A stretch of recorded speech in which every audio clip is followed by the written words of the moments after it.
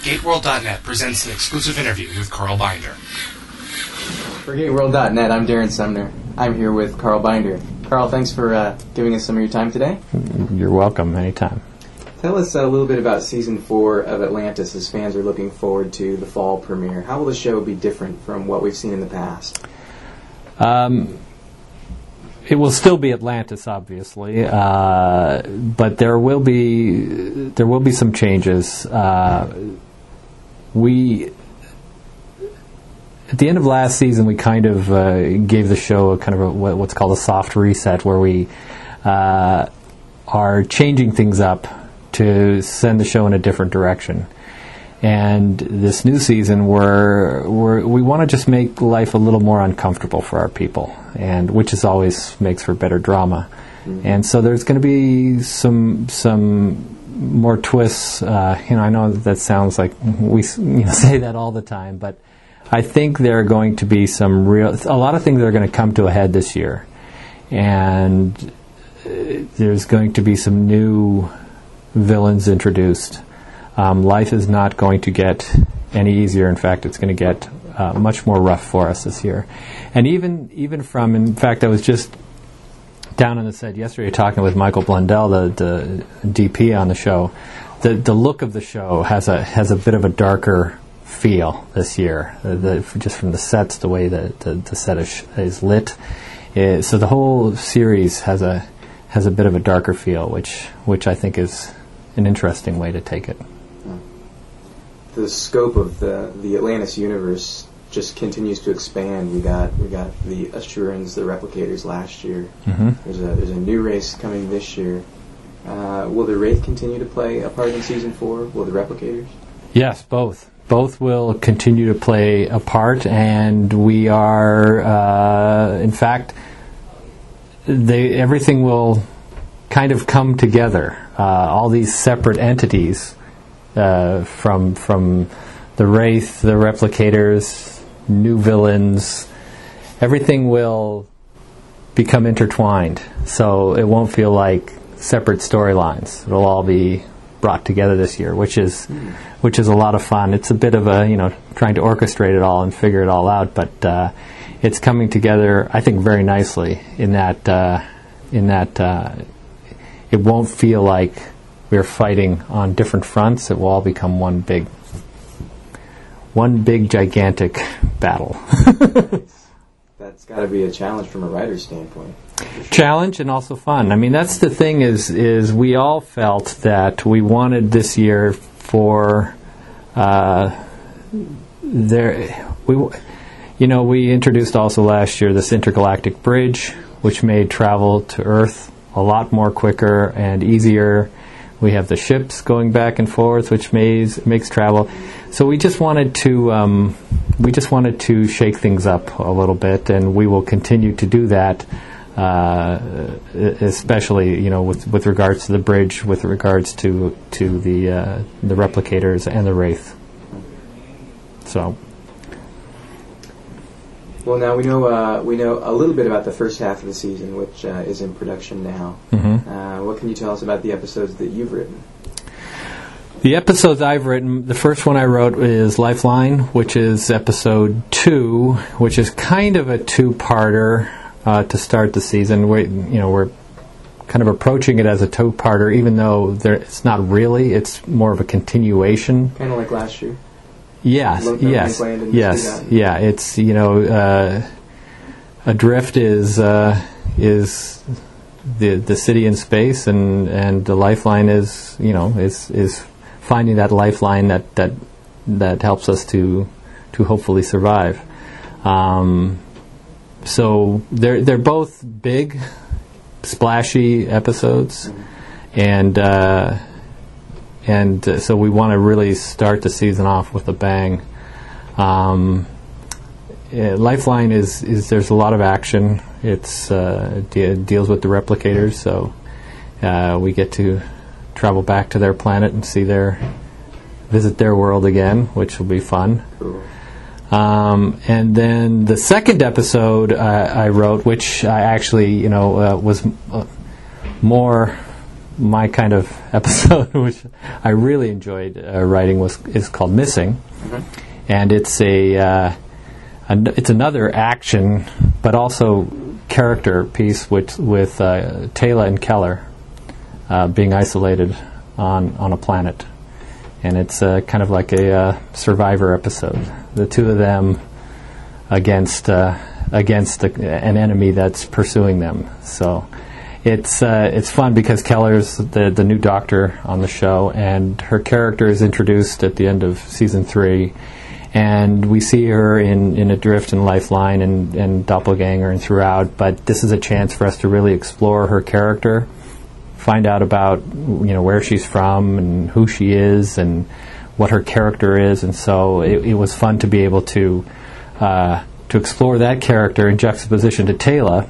Keller is the small town girl, completely out of her element in this forested planet being hunted, and Teyla is the warrior who is perfectly at home in that environment. And so how the two get along. So it proved to be a lot of fun, and we're just getting ready to do it with Andy directing it, and it's going to be lots of visually it's going to be a beautiful episode because we got some great locations for it. So now among the writing staff, I imagine, with that episode, have done a lot of the writing for Keller and figuring out who she is as a character. How much of that comes from the writing room and how much of it comes from you in terms of fleshing her out? Well, I had some ideas when I first pitched the story, and then we talked about the basics, of the plot and whatever, and then I just sort of said, well, here's what I think for the character, because you start thinking, well, is she an only child? Where is she from? Which city? And interestingly enough, the city that I wanted her to be from, which is Blaine, Missouri, which is the small town from the movie Waiting for Guffman. It didn't clear with her character's name from the legal standpoint, so I had to find a different hometown for her. It's part of the game that we have to play, and also her first name. We went through so many names for her. She was introduced as Dr. Keller, right, mainly because we could not clear a first name, because that's what we have to do on all of these shows, sure, is get legal clearance to be allowed to use a name. And so she was originally Stephanie Keller, and then we just went down a whole list. Natalie, none of them cleared. So finally, it ended up being Jennifer. Oh. So Jennifer Keller it is. So, but anyway, these are all the things that we talk about, and also the basic what she is as a character. Is she afraid of? Is she somebody that's at home in the woods? Is she not? Is she a city girl? So all these things had to be. I had what I wanted to do with the character, and everybody else agreed. So I was lucky. Nobody had any resistance to what I wanted to do with the character. So. Are you excited about having Jules Stade on the show? Incredibly excited. I could not be happier.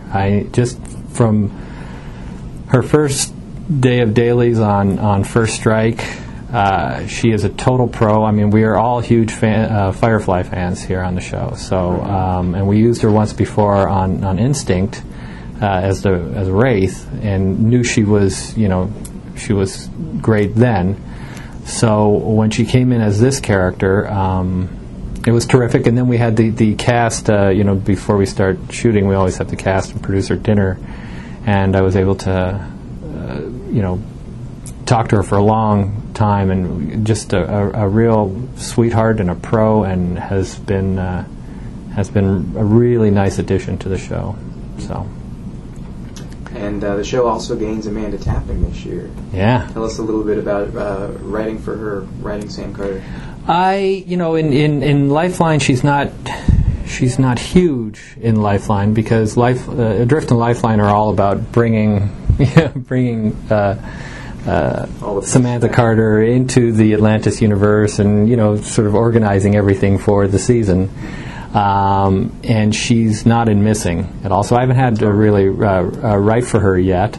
But just from the read-throughs, we started having read-throughs, and just from the read-throughs, she's just and we saw the first cut of Robert's episode, Doppelganger. She's just she provides such a great presence for the series. She's really I've been very impressed, and she brings that piece of SG-1 to Atlantis, which I think is really interesting. Although being there, she's Samantha Carter, but she's in this new role, so she's almost kind of a different presence in Atlantis than she was in SG-1. So it's interesting to see her as the leader, and we're hoping to explore. We have a lot of episodes, not a lot, but her coming into this new role, into this leadership role, and the struggles that she has initially when she first comes. Mm-hmm. Some clashes with certain team members,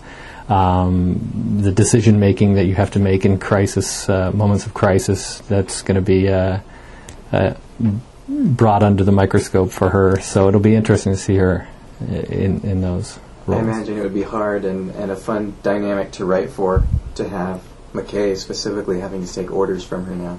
McKay taking orders from her, and I've in Joe's script, Reunion, when she comes in and McKay is like, it's going to be great working with you. I'm involved with somebody now. He's quick to tell her. So it'll be that whole dynamic between the two, and he's always concerned because we have a past. We have a past, and she's like, we do.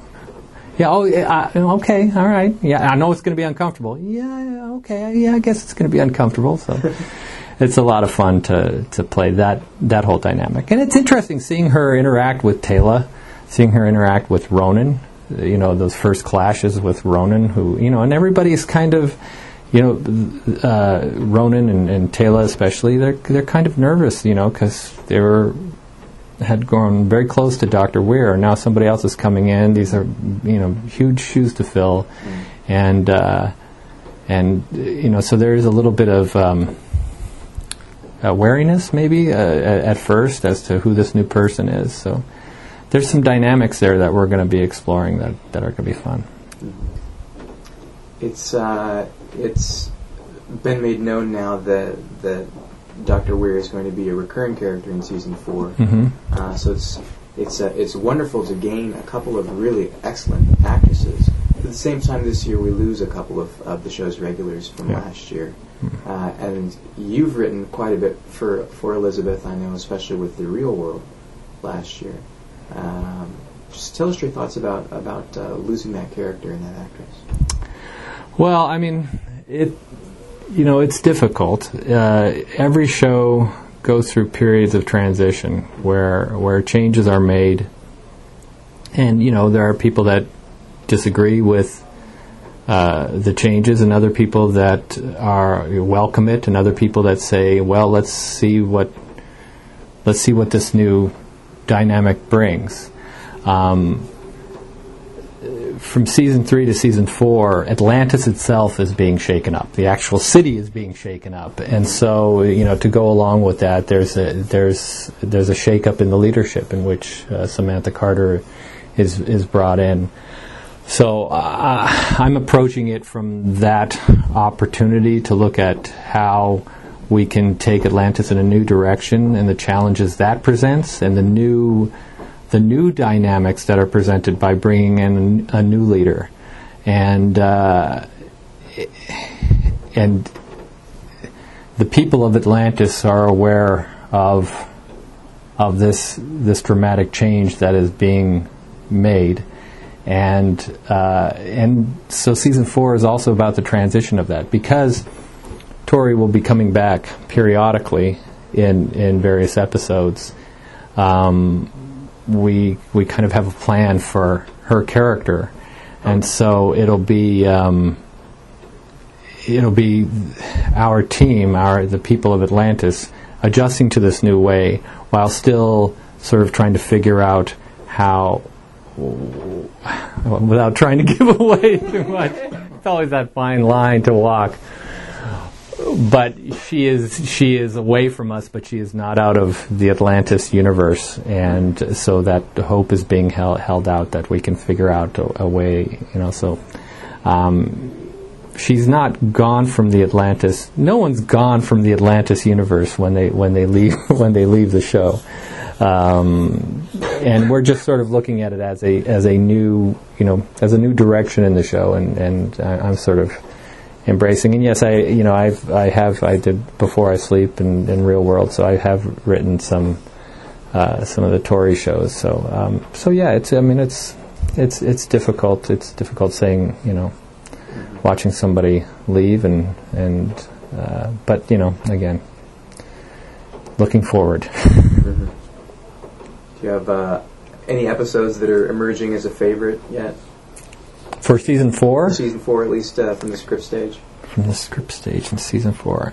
Well, I mean, of my own or of everybody's. Of everybody's. I really love Travelers. I think is really. What's interesting is they're all so different, and they're all. There's no real. So far, we're not doing any really light episodes. That's why I said it. There's kind of a darker edge to the show this year. So Missing is very dark, and which I like the feel, and I love being teamed up with Andy because we've done several episodes together in the past, and he creates a real nice feel and mood in episodes, like with Vengeance last year, and this year. So Missing, he's going to be doing Missing, which I'm really looking forward to. Travelers, as I said, is a lot of fun, and Paul wrote that one. That one's really good. Doppelganger, Robert's episode, is really, really weird and wild and cool. And we're just beginning work on the mid-season 2-parter. Joe's starting work on it, and part 1 is really wild. Yeah, he said on his blog that it's going to be completely unlike any 2-parter. It is, and it's we always say as writers, when you're breaking a story in the room, if everyone wants to write the episode, then you succeeded. And because sometimes you break an episode and you go, okay, that's good, we'll have fun. and then there's those that you break, and as soon as you're done, like this one, I pulled Joe aside and said, "You sure you want to do this? Because I'll be happy to." do it because I love it. I think it's really, really cool. Looking back on season 3 from where you are now, what stands out? What were some of the show's strongest episodes, strongest moments last year? The series as a whole, for me, my favorite episode was McKay and Mrs. Miller. Just from a personal standpoint, I love it when a show has heart. Here you had a really clever sci-fi episode that had some really strong character beats and ended with it was very touching. And anytime you can succeed in that, I'm thrilled. And so when I saw that episode, I thought everything came together. Performance, script, directing, music. It was one of those where you go, okay, it all came together on that. That one was successful in every phase of the process. So that was my favorite overall. What I loved about is, as far as the scripts I got to work on, was I was allowed to do a real broad range of episodes, which I like, instead of just doing the same kinds of episodes all the time. Yeah. And a lot of fans didn't like Irresistible, but it's still one of my favorite episodes. I liked doing the lighter, fun episodes because I had just done The Real World, which was darker and kind of moody and weird, and so I was able to do something that was really strange like that, and then Irresistible, which was a lot of fun. And I got to do a monster movie, got to do Aliens with Vengeance. Yeah. So I got to have a lot of fun. And Phantoms was probably the episode of mine that I did that came out the best as far as of a piece, how we were talking about McKay and Mrs. Miller, where everything came together, and I felt that with Phantoms was a very difficult episode to write, and then produce, and Martin did a great job directing it, and that one really came together nicely. Inevitably, I imagine there's an episode or two every year that doesn't quite come together that You mean like the game? Is that the one that you would choose? Yeah, I think so. And it's interesting because Echoes was another one that I was very happy with how it came out, and I just love the story. I mean, it was Brad's story. I just thought it was really clever, the incorporation of the whales and this solar flare, and it was all in the ghosts from the past, and it was just a lot of fun. That was a fun episode because it was just a lot of twists and turns in it. But that one, when we were in the middle of shooting it and cutting it, I was like, oh, this is not working at all. And then it came together. And the game was it was a good idea that I don't think it just relied too much on the playback of this game piece of people standing around a game piece watching. I don't know. It's of the ones I did last year, it'd probably be the one that I had higher hopes for, and it's across the board. It was an idea that somebody had pitched, and we bought the idea, and we all loved the idea, and I tried to make it work. The idea really fits in with what Stargate loves to do, which is we really screwed these people up. We really screwed these people up, and when because originally it was pitched as McKay just playing this game and manipulating this society that turns out to be a real society, and then he's sent there to correct everything, and they end up turning on him and sending him up to the gallows to hang him, and we have to come in and okay, well, we had done a lot of McKay episodes last year, and then Brad came in one day and said, well, why don't we make it a two-player game like Risk? And they're and so I just love that because I also love the whole topical analogy of the war and sending people off to play this video game that in fact is not a video game. There's actual people dying there, and how these old men have no problem playing with other people's lives. So I thought, okay, here's a chance to make a statement about that, and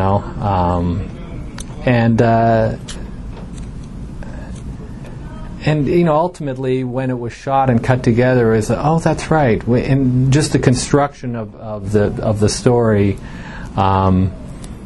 It did end up with a bunch of people standing around a table watching this battle unfold. So it came out okay. I just wished it would have come out better. What do you hope that season 4 of Stargate Atlantis accomplishes for the show and for the mythology that you were building? What do I hope it accomplishes? Aside from the obvious, I hope it's incredibly entertaining and the fans really enjoy it.